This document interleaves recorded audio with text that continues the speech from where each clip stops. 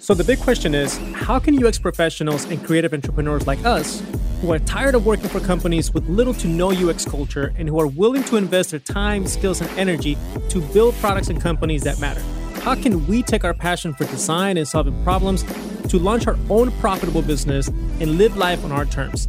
That is the question, and this podcast will give you the answer. Join me and follow along as I learn, apply, and share the latest strategies at the intersection of UX, business, and personal development. My name is Joel Mina, and welcome to UX Pro to CEO. Hello and welcome. You made it. Episode 2. Welcome back. We cover a few topics on episode 1. If you haven't listened to it, I recommend you go back.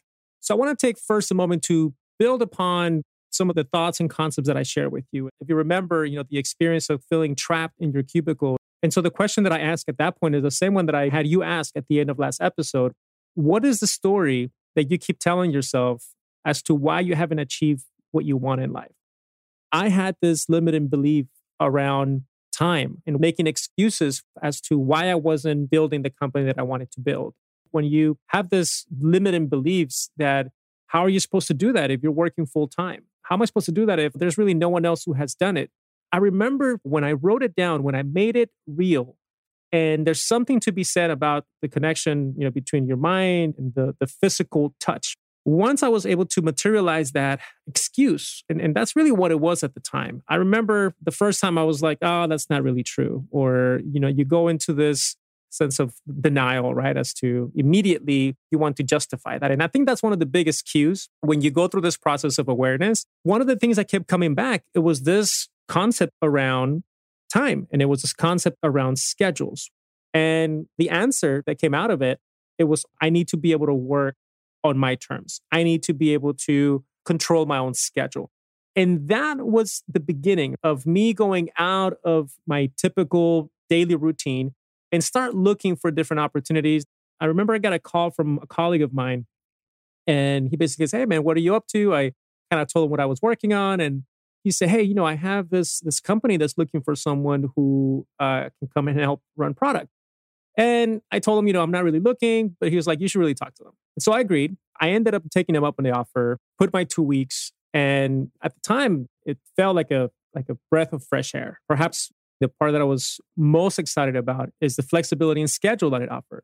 Now, mind you, that doesn't happen by chance. As I look back at that, had I not gone through this process of realizing what was important to me, I never would have been able to consider those options, more or less start a new chapter in my career. A chapter that would lead me to working with any number of entrepreneurs, shifting gears entirely, looking at a much more nimble approach and realizing that you're finding a better fit.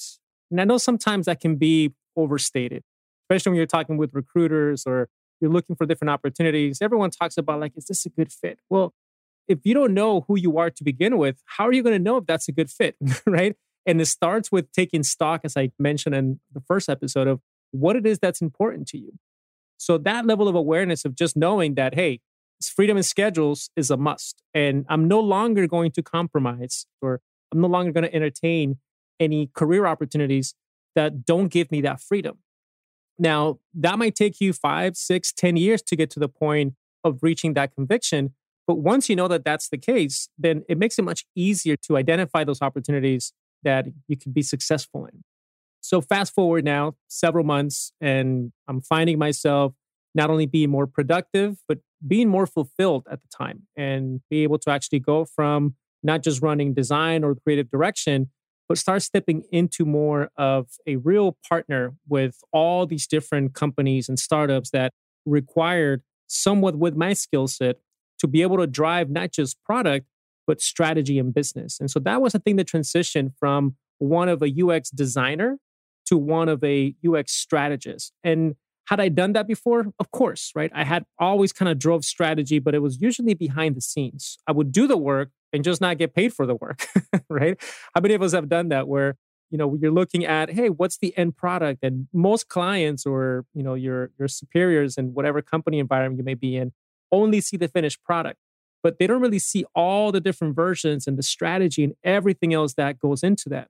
I'm reminded of, several agencies that I was working at where essentially it was just about, creating the mock-ups because that was what they wanted to present early in my career where I wasn't even in those meetings. And so you would normally get everything back and it would be marked up with all these changes. And it was everything that us as designers, and I know if you're listening to me, if you come especially from a visual design or UI background, is this whole concept of mock-up revisions, which we all kind of dread. But if you're not there to defend your designs and to realize, hey, why did I make that decision? Why did I put this thing here? Or what's going to make the most sense? Those are the things that over time, and as you kind of develop in your creative or design career, you start to realize that it's as important to understand the thought process behind the products and services that we put out there as it is the actual final aesthetics.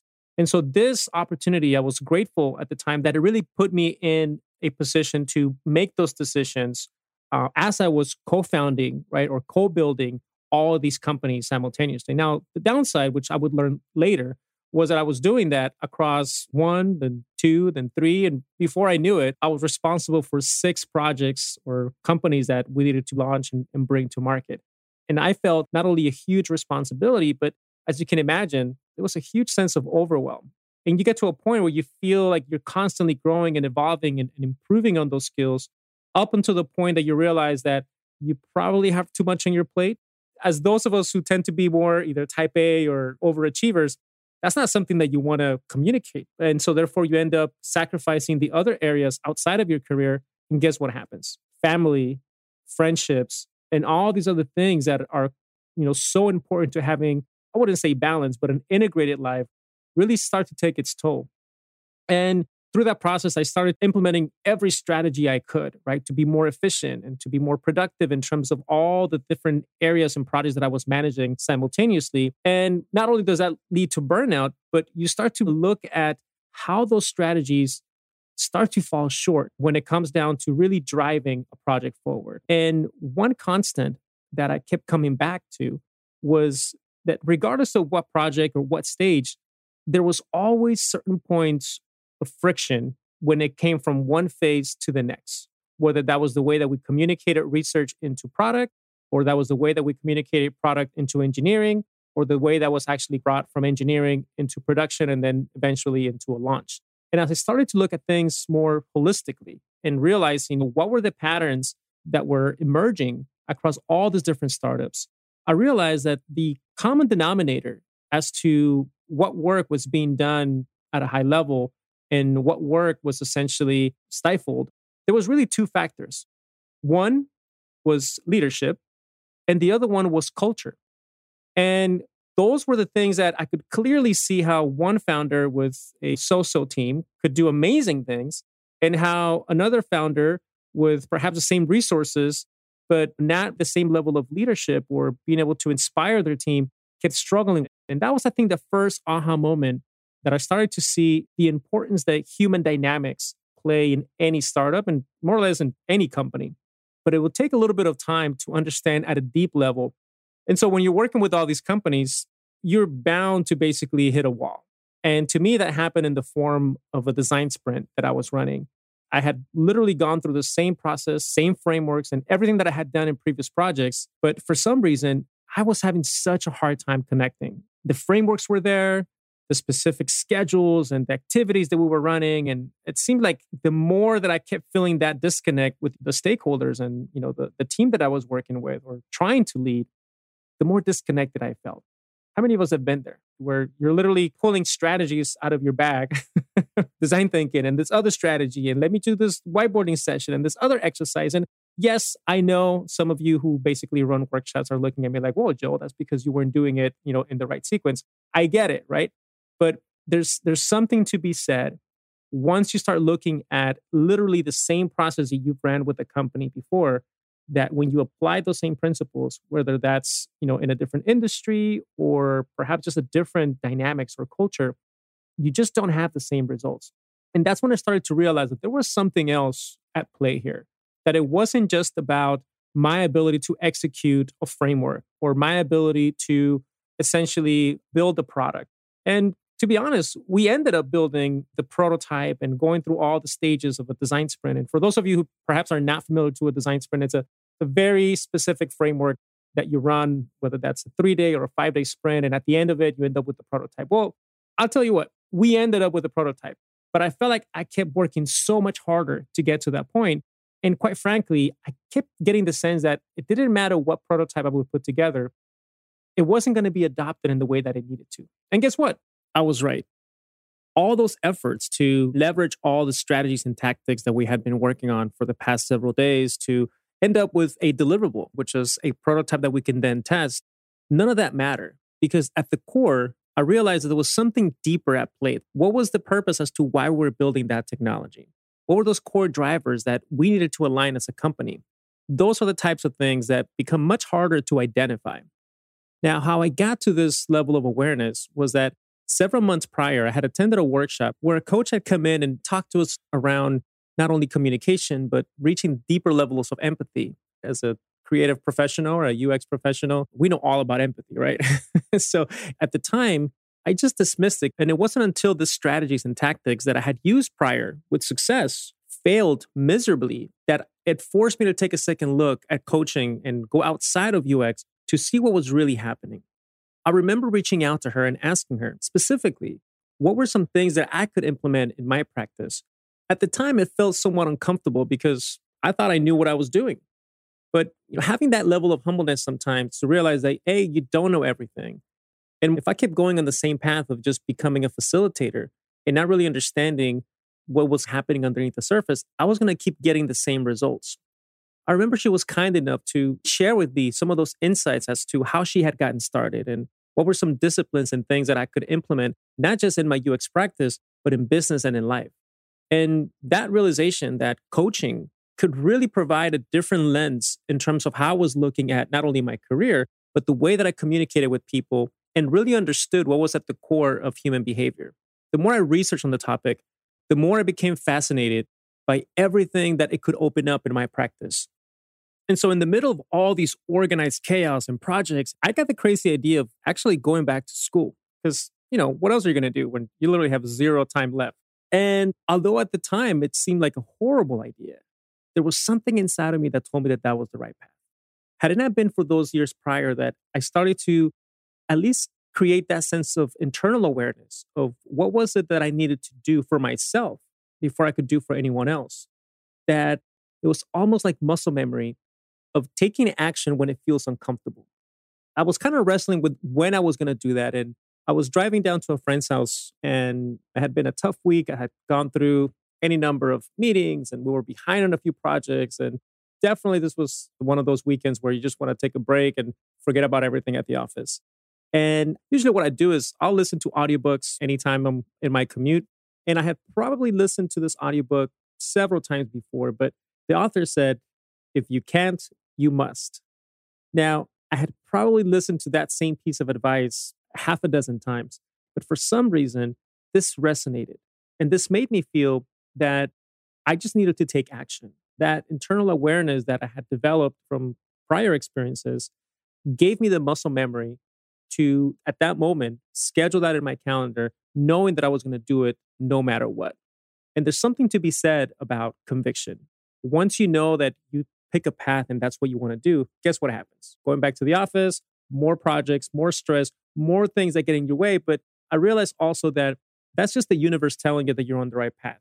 It's kind of testing you to see how committed you are. And so in spite of all the organized chaos that was happening at the office, I decided to enroll anyway. And over the course of the next few months, things did not get any easier. Meetings with partners, clients, colleagues, but something interesting started to happen. Where before, I would just simply use the frameworks and tactics that I had been trained to do, I started to identify clear patterns of what I was learning as a coach. Instead of just jumping to the whiteboard and writing more sticky notes trying to get the team to an outcome or facilitate a session, I started to leverage things like silence and emotional intelligence, trying to really understand the human emotions of stakeholders, clients, and colleagues that I would come in contact with. Now, I know what you may be thinking. Isn't that just empathy, Joel? Yes. However, this time was different, especially in a workshop setting where there's different types of personalities and interests and agendas. It was almost as if I could actually read between the lines, almost as if it had given me an unfair advantage. Now, I may be dating myself a little bit here, but do you remember that scene in The Matrix where Neo starts dodging bullets? It almost felt like everything was in slow motion, as if I could see those words, actions, and motivations that UX alone could not uncover. It wasn't long before this new coaching skills that I was acquiring started to become core to my UX practice. This new sensory acuity, as is often referred to as NLP, started to shift the way that I would apply not just my design thinking skills and UX strategies, but it started to change my mindset. Now, mind you, nothing had really changed. I still had the same amount of time, same projects, yet for some reason, the work seemed more aligned. Somewhere in this journey, a switch had been flipped. How do I know this? The results started speaking for themselves. I realized that for me to be successful, I had to get beyond just managing some of these projects, and sometimes not even that, to really starting to make an impact, making a shift from an expert to that of a coach. So why am I sharing this with you? Why does it even matter?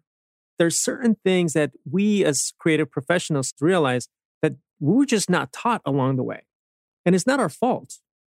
And if you're listening to this and you're wondering, do I need to go into the whole coaching path, or do I need to do something else with my career on top of everything else that I'm doing?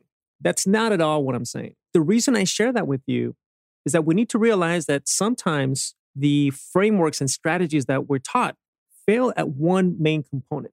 They're geared towards delivering an outcome, but there's very few practices that deal with the social dynamics within a team, and more importantly, how those translate into business, or how those translates into your career path, and how you're able to deal with that in a way that it's genuine to who you are.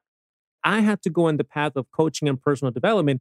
You may find a different path. You may have your own gifts, and you may have a different way of aligning some of these other interests outside of your career and bring that back into the truest expression of not only who you are, but how you can influence other in your career path.